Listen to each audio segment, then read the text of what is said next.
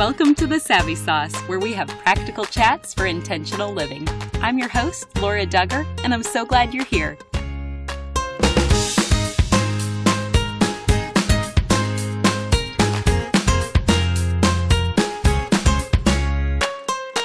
Today's message is not intended for little ears. We'll be discussing some adult themes, and I want you to be aware before you listen to this message. I'm delighted to recommend a local photographer I have worked with and love, Taryn Knepp of T Photography. Visit her website at taryn.photography, and Taryn is spelled Taryn. If this is your first time here, welcome.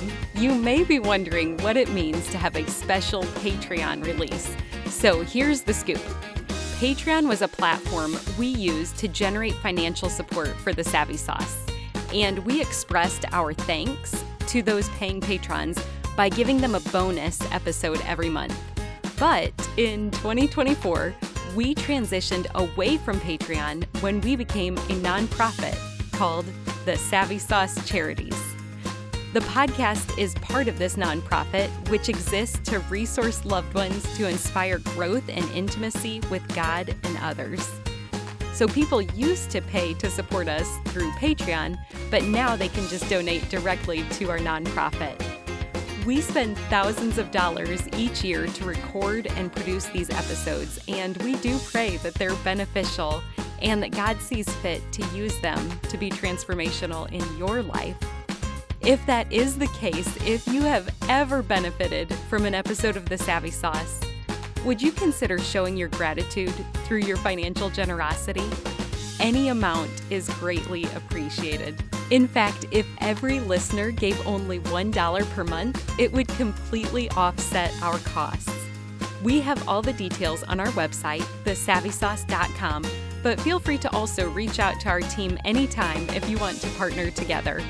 Our email address is info@thesavvysauce.com. And now I'm pleased to share this episode with you that used to only be available to paying patrons. My guest is my friend, author, Christian sex therapist, and previous colleague, Dr. Jennifer Konzen. Here's our chat. Welcome back to The Savvy Sauce, Dr. Konzen. It's really good to be here. Will you just start by sharing a snapshot of your life right now? It's a little full right now, but all good things.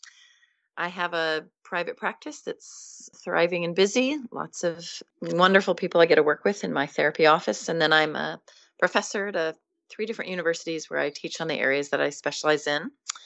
And then we are having the lovely opportunity to go around speaking quite a bit all over the world and all over the States. And then I'm right in the middle of finishing up a book. So I get to spend a bit of time writing. But I would say the best snapshot of my life right now is my kids. They're all adults, which is really fun. My oldest is getting married, and that's a really fun joy for us as a family. Today we're going to talk about talking about sex. Where do you want to start? Well, long before I even became a sex therapist, I have felt like people need to talk openly and honestly about sexuality with their kids, in their marriage, in their ministries. In fact, I'm teaching a lesson, and they always title it, How to Teach Your Kids About Sex and Purity. If we talk about it, it has to be in regards to how to help people stay pure. And I'm like, yeah, no, take the word purity off the title.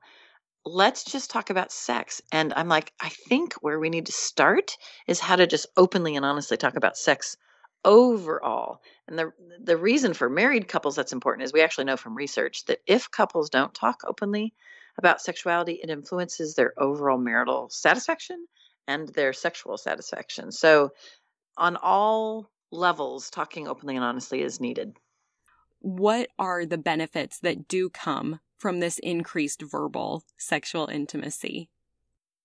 Well, when people are genuine and real, number one, their actual enjoyment of sex in the act of engaging sexually as a married couple is going to be higher, because then, let's say for a wife, she's able to say that type of touch, yeah, no, move your hand here, or can you put lotion on your hands that's scratchy, or can you be firmer? Like literal hey, this is what I need and this is what I don't like, and this, can you change this? That influences her ability to receive pleasure. But it's kind of funny when a partner, and I'm here talking about a female partner, when she's more assertive and honest about and talking openly, even in the midst of sex, about what she wants, but then also before and after sex, meaning when they're having coffee together the next morning, when she's open and honest about what she's feeling and needing, partners, their husbands often feel like they are enjoying sex a lot more because they enjoy their wife being into it and communicating openly. And I can't tell you the number of husbands that are like, I just wish she would tell me exactly what she needs. So it's a turn on for men when their wives talk openly and honestly about sex. So it's just beneficial kind of all the way around. And maybe sometimes the awkwardness can hold people back, but if you want to encourage them, how do you recommend just a first step to begin talking about sex? I generally tell people to start talking about other things first because they often aren't talking about sex openly because they don't even talk about touch openly. I start people off with very simple things. So assertiveness is a learned skill for many. And so I literally send them home with how to say what they feel about folding the laundry together and how they feel about doing the dishes together. Like, oh, I like how you rinse that dish. And could you please rinse that dish differently? So I have them practice assertiveness and open communication around what you would call a mundane everyday task, because to be able to just jump in and talk more openly about sexuality is quite a leap. And so I kind of slowly bring them in that direction. And then at one point, they're able to talk openly and honestly about, hey, I actually don't like holding hands this way. I prefer to hold hands this way, where they're saying, this is how I like to hug. So they'll talk more openly and honestly about preferences with touch. And then when they get to sexual engaging together, they're able to talk more openly and honestly about sexuality. That sounds like such a realistic progression. Thank you for unpacking that. And do you believe that attachment style ties into great sex? Oh, big time. When children are young, 2, 3 years old, they fall down, scrape their knee, and they look around for someone to help them. Someone comes and gives them a Band-Aid and then sends them on their way to keep exploring. So there's safe people around me. I can be open with my hurts, and somebody comes and helps message that that young child gets, and they develop what you would call in the language a secure attachment style.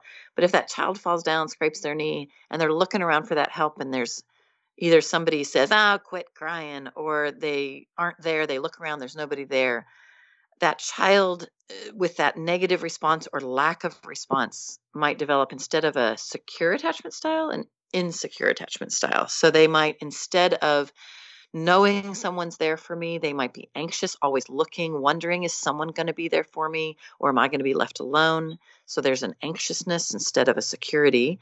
Or there's a, well, you're not there for me, so I'll just have to go take care of this on my own. I'll deal with it. Avoidant response. And so what will happen is those young children develop what you would call that anxious attachment style or an avoidant attachment style. And then that carries into their relationships when they are young adults, and then into their adult romantic relationships, into their marriages, where there's that anxiety, constantly looking, are you going to be there for me? Or there's an avoidant, well, if you're not there for me, fine, don't need you. The reality is most people are kind of a combination of anxiousness and avoidance, where they're worried, are you going to be there for me? And then when they're not, fine, I don't need you anyway. And so what I do with couples is I do a little bit of an education and help them recognize their own styles and how it might come out in their parenting. And it absolutely comes out in their sexual relationship. Wow. And so if they do identify with more of that anxious, avoidant attachment style, whereas secure is the more ideal, is there a way to repair any of those childhood wounds? There's some really great work out there right now in the fields of attachment therapy and in emotion focused therapy, EFT. I use EFT quite a bit on how to create what you would call a secure base for a couple. And so helping partners with how to be a safe place for each other so that when I risk and share with you something vulnerable, whether it's something I'm feeling or even risk and share my vulnerability with my body, that when I am risking and opening myself up and being vulnerable, helping partners to become a safe place to land so that when their partner does bring out their vulnerability, the word vulnerable, literally, the Latin root is vulner, which means wound. So when a partner makes themselves woundable, they expose themselves and take a risk and say, when this happened, this is how it made me feel. Or when they take that risk and reveal their physical body. In each of those verbal or physical vulnerabilities, helping a partner have a safe response where they're compassionate and express empathy and understanding and listening, or where they express warm feelings and like even when someone's physically vulnerable, where they show their bodies. I had a wife once say to me, I know my husband loves to look at my body when I'm naked, but I guess I would just wish that if I'm standing there, naked, that he would come and wrap his arms around me and then say, "You're such a good mom." So that's that safe response, whether I'm sharing something I'm feeling or whether I'm exposing myself physically, that my partner is safe. And this is true for both men and women, that they can provide a new experience. Maybe somebody had all of these wounds from when they were little and there wasn't a lot of safety in their family upbringing. So they're anxious, avoidant, but they can then relearn how to be in a safe relationship in their adult romantic relationship. And that's always encouraging to know that you can have that corrective emotional experience. Yes. And before we move on, let's also talk about the parents out there. Are there any other examples that parents can do to help build that secure attachment for their child? Sure. I mean, obviously, we've got the kind of more well-known piece now that when a child expresses their emotions, parents can be like, "Oh, honey, you don't need to feel that way." Like, even when they express negative emotions like they're angry or they are insecure, I would say, especially with young children, when they'll express insecurity about their bodies, "No, no, honey, you look great." Instead of going, "Oh, you're worried about how you look. Yep, I get worried about how I look too. I think that's a common thing. Hey, let's look at what the Bible says about how God made our bodies wonderful." So instead of saying you shouldn't feel that way, to say, "Oh, that's a normal feeling. Now what do we do with it?" Instead of a dismissive response or a try to fix it response to emotion, have a, "Well, that's an understandable emotion. Now, what do we want to do with that?" I like that compassionate response that normalizes it and offers empathy.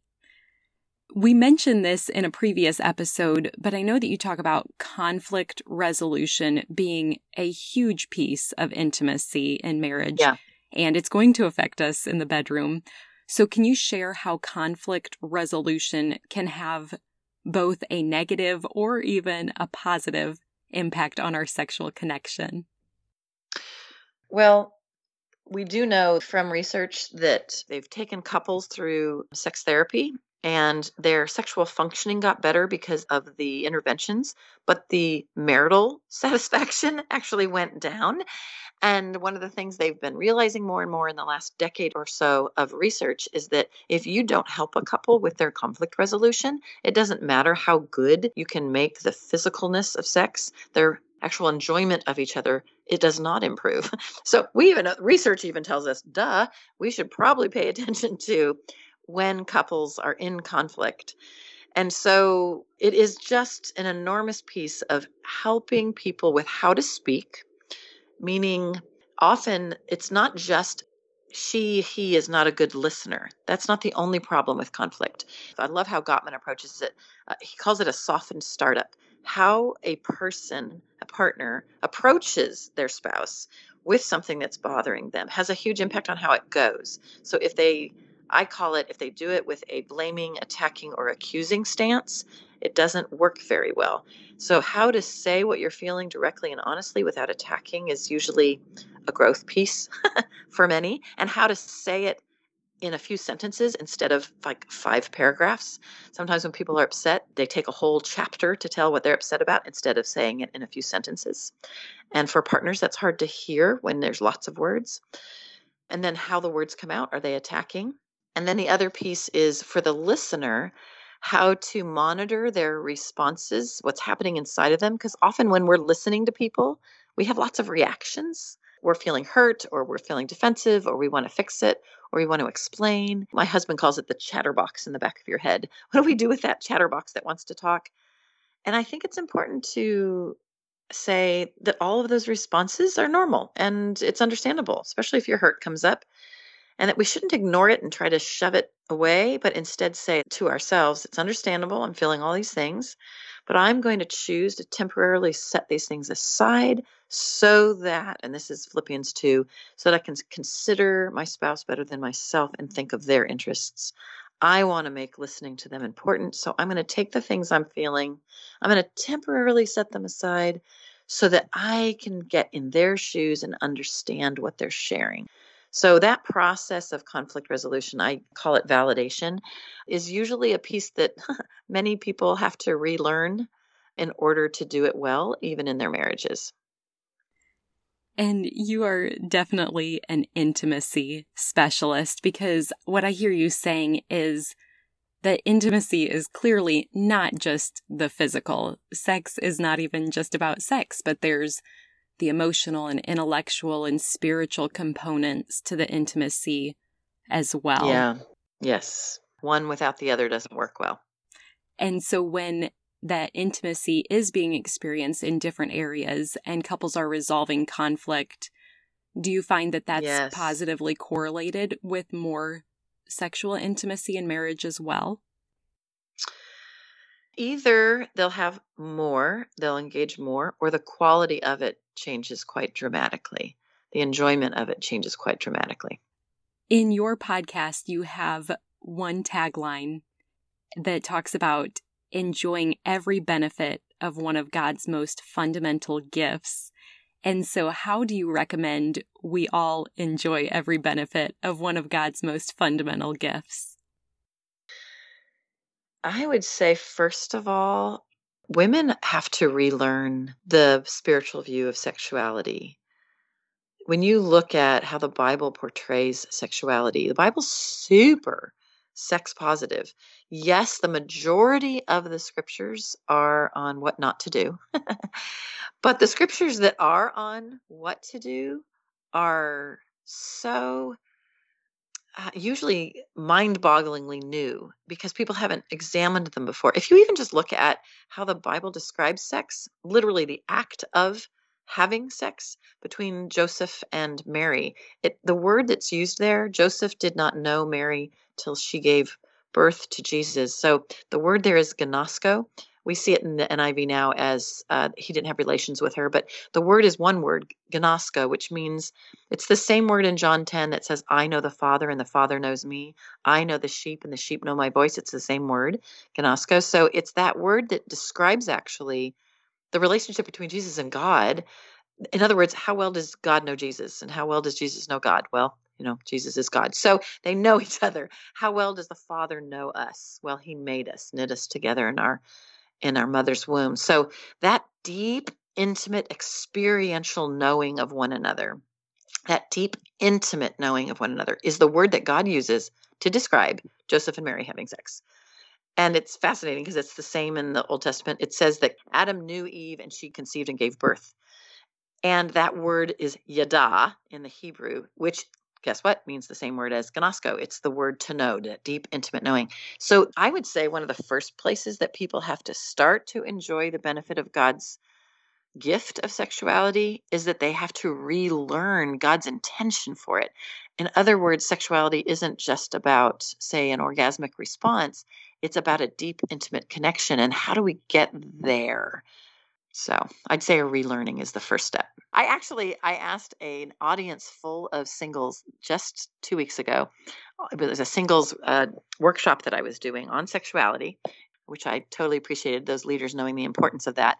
And I asked all of them, okay, all of you, raise your hand if you've ever read the book of Song of Solomon. And there was like a tenth of the room. And I said, so raise your hand if you've never read it. The majority of the hand. I said, it's a book in the Bible. We've got all these TV shows and movies with all of these sex scenes in them. Why don't we go read God's version?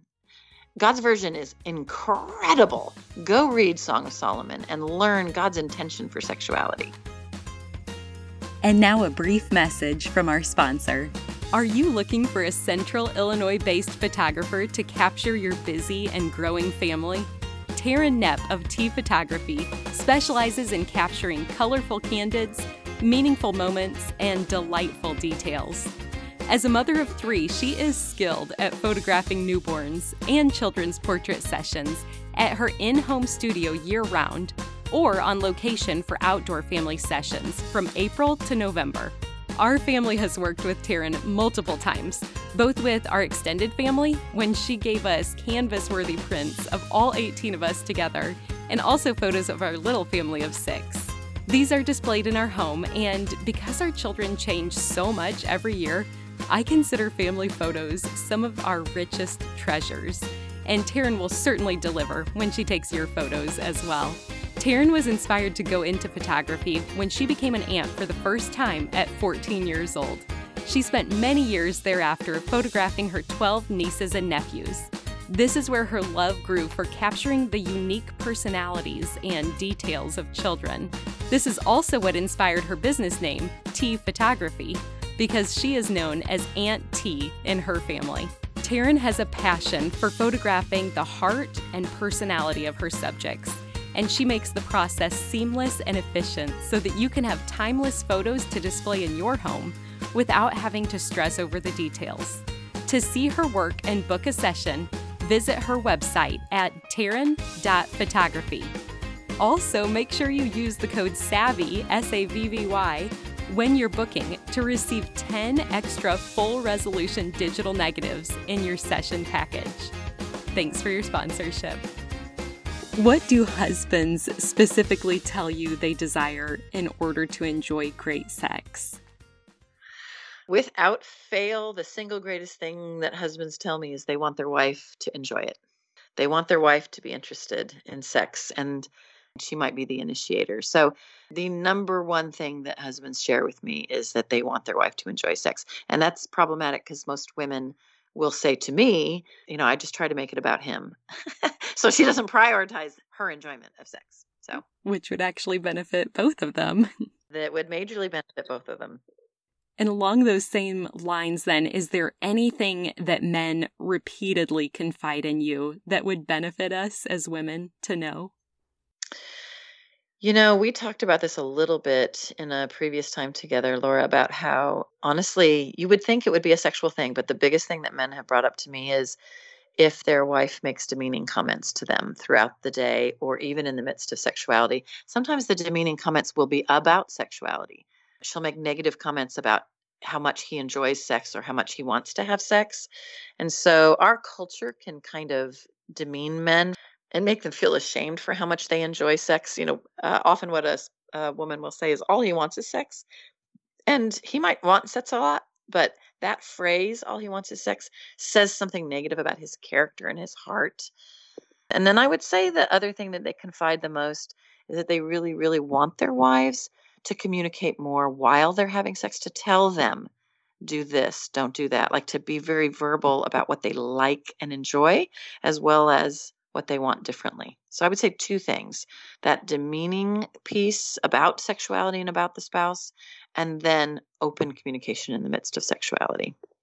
And what about women? What have wives communicated to you that they do desire in order to enjoy great sex?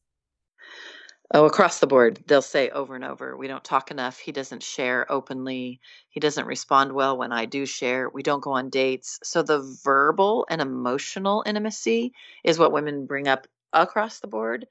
When it comes to sex itself, I actually just asked this of somebody recently, and she said, I was feeling like we were never doing anything fun and creative. So she was the one. Often we'll think of men being the one who want to do sex more often and want sex to be more creative. But I would say about the third of the couples that I work with, it's actually the wife saying, we aren't doing fun, creative things. I would like to buy a new book on new positions to do and fun things to do during sex, and he doesn't want to do it. So the playfulness around sexuality, I would say women bring that up actually quite regularly, the play. And it matches what you see in the scriptures because both the lover and the beloved in Song of Solomon are continually super playful, doing and saying compliments and exploring each other's, very verbal about each other's bodies. So I would say the overall playfulness, and that the other piece that women bring up a lot is that they need more time where their spouse explores their body. So this has to do with the word we would often use as foreplay. They wish their spouse would spend more time, not just at their genitals, meaning in their vulva and their breasts, but that they would explore their entire body, giving pleasure to their entire body. So those would be kind of the big ones. As we're speaking in light of honoring God with sexuality, are there any resources that are safe if somebody is wanting it to be more playful and fun? I know that could be a dangerous path. You don't want to just Google anything and get images. So is there anything you would recommend? Yeah, there's actually a few of them. One's called hotholyhumorous.com.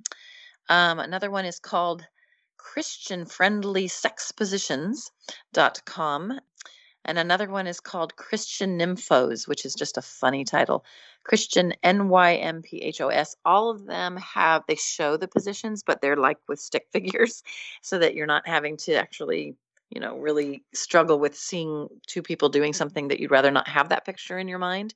And they have lots of just playful, fun ideas on how to steam things up in a way that still honors people's belief systems. That's great. We'll link to that in the show notes as well. How can women learn to receive pleasure without feeling selfish? And where does that even come from, that you said they're more likely to be the gender that does feel selfish if they prioritize themselves?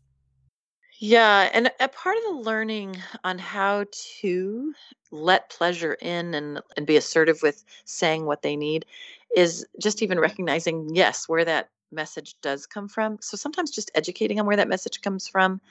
Even when I'm teaching a workshop, I'll just do it live, but I'll also do it when I'm working with couples in my office. Is I'll say, so what words do we use when men like sex, when men want to have sex, when they're interested in sex, when they've had multiple partners, when they are interested in having sex? What do we call them? And the words are usually, Don Juan and player, and they have some negative words for that as well, but they're usually the player kind of words.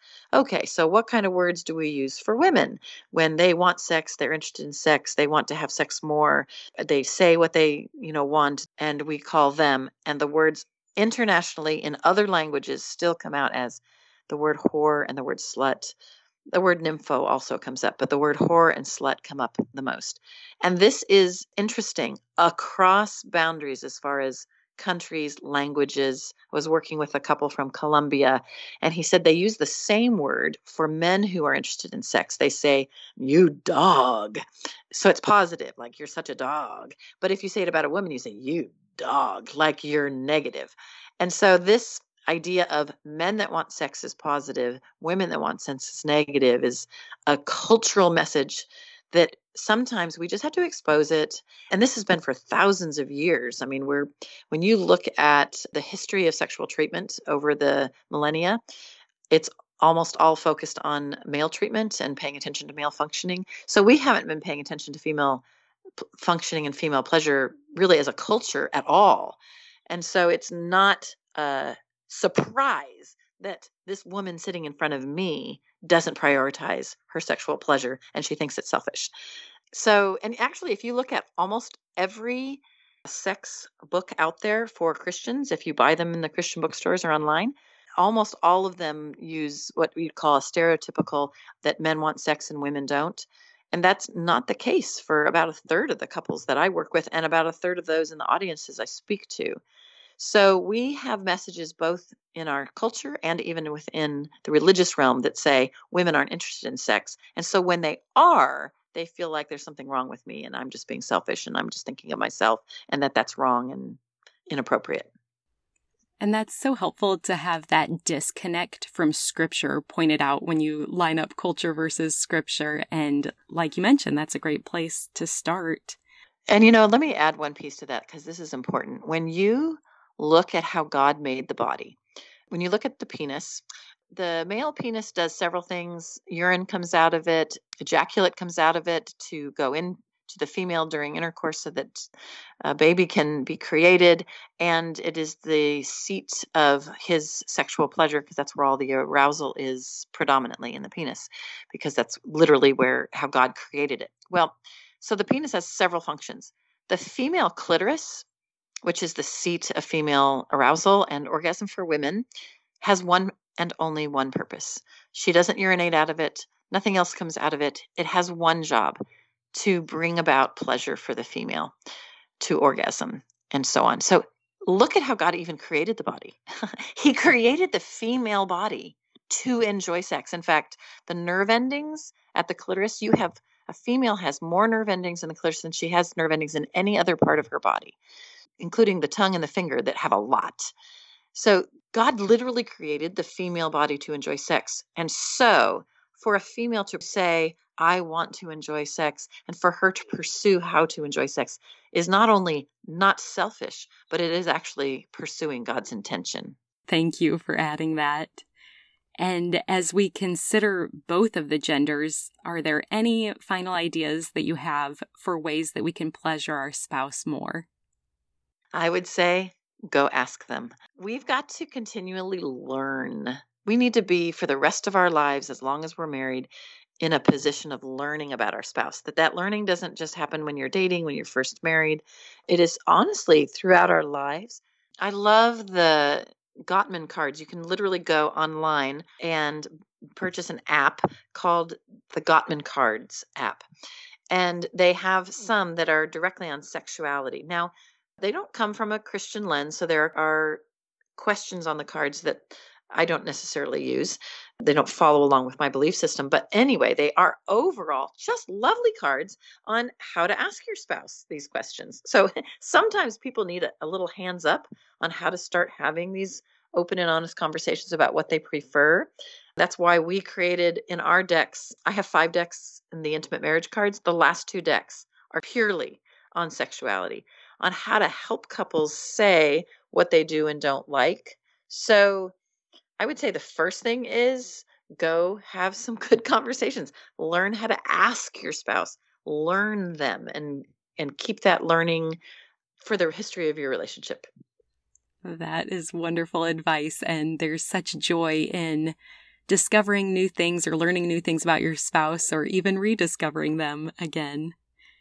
Dr. Konzen, this time has been so enjoyable. Where do you recommend listeners can go after this chat to find you online or gain access to your resources? Great question. Almost everything I've even mentioned is either on the website. So the website is the name of our first book, The Art of Intimate Marriage. It's all one word, theartofintimatemarriage.com. And then in the book, even some of the resources I've mentioned are right in the chapters of the book, and it's called The Art of Intimate Marriage. You can get that on Amazon. All of this is linked on the website, and the website has all kinds of podcasts where they can listen some more and learn some more, and it's got a blog on there, so, and links to other pieces as well. So that website's got kind of a plethora of information. Wonderful. We will link to that on our show notes and our resources tab, so anyone visiting thesavvysauce.com, when they click to read more about this specific episode, we'll have links to all of that available. And I have one final question for you today. We are called the Savvy Sauce because savvy is synonymous with practical knowledge or insight. And we'd love to hear from you, Dr. Konzen. What is your savvy sauce? It's going to sound so cliche, but I would say make sure you're in the Word. Make sure you're reading your Bible regularly, not just reading it, like really deeply getting wonderful things out of it. I had a young woman tell me recently, she said, I had to make a decision. I was going to have my quiet time before I turned on my phone. And I was like, yep. So if we want to have great stuff in our lives, let's make sure we do that first. So in a really practical way, I'd say start there. Dr. Konzen, I always just have such a blast chatting with you. I love your mixture of humor and humility, your expertise, and your joy. So thank you for giving us an understanding of how to enjoy every benefit of God's good gift of sex. It's been wonderful to be together. One more thing before you go. Have you heard the term gospel before? It simply means good news, and I want to share the best news with you. But it starts with the bad news. Every single one of us were born sinners, but Christ desires to rescue us from our sin, which is something we cannot do for ourselves. This means there's absolutely no chance we can make it to heaven on our own. So for you and for me, it means we deserve death and we can never pay back the sacrifice we owe to be saved. We need a Savior. But God loved us so much, He made a way for His only Son to willingly die in our place as the perfect substitute. This gives us hope of life forever in right relationship with Him. That is good news. Jesus lived the perfect life we could never live and died in our place for our sin.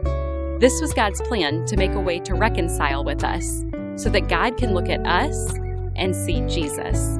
We can be covered and justified through the work Jesus finished if we choose to receive what He has done for us. Romans 10:9 says that if you confess with your mouth Jesus is Lord and believe in your heart that God raised Him from the dead, you will be saved. So would you pray with me now? Heavenly Father, thank you for sending Jesus to take our place. I pray someone today, right now, is touched and chooses to turn their life over to you. Will you clearly guide them and help them take their next step in faith to declare you as Lord of their life? We trust you to work and change lives now for eternity. In Jesus' name we pray. Amen. If you prayed that prayer, you are declaring Him for me, so me for Him. You get the opportunity to live your life for Him. And at this podcast, we're called The Savvy Sauce for a reason. We want to give you practical tools to implement the knowledge you have learned. So you ready to get started? First, tell someone. Say it out loud. Get a Bible. The first day I made this decision, my parents took me to Barnes & Noble and let me choose my own Bible. I selected the Quest NIV Bible and I love it. You can start by reading the book of John. Also, get connected locally, which just means tell someone who's a part of a church in your community that you made a decision to follow Christ. I'm assuming they will be thrilled to talk with you about further steps, such as going to church and getting connected to other believers to encourage you. We want to celebrate with you too, so feel free to leave a comment for us here if you did make a decision to follow Christ. We also have show notes included where you can read scripture that describes this process. And finally, be encouraged. Luke 15:10 says, "In the same way, I tell you, there is rejoicing in the presence of the angels of God over one sinner who repents." The heavens are praising with you for your decision today. And if you've already received this good news, I pray you have someone to share it with. You are loved, and I look forward to meeting you here next time.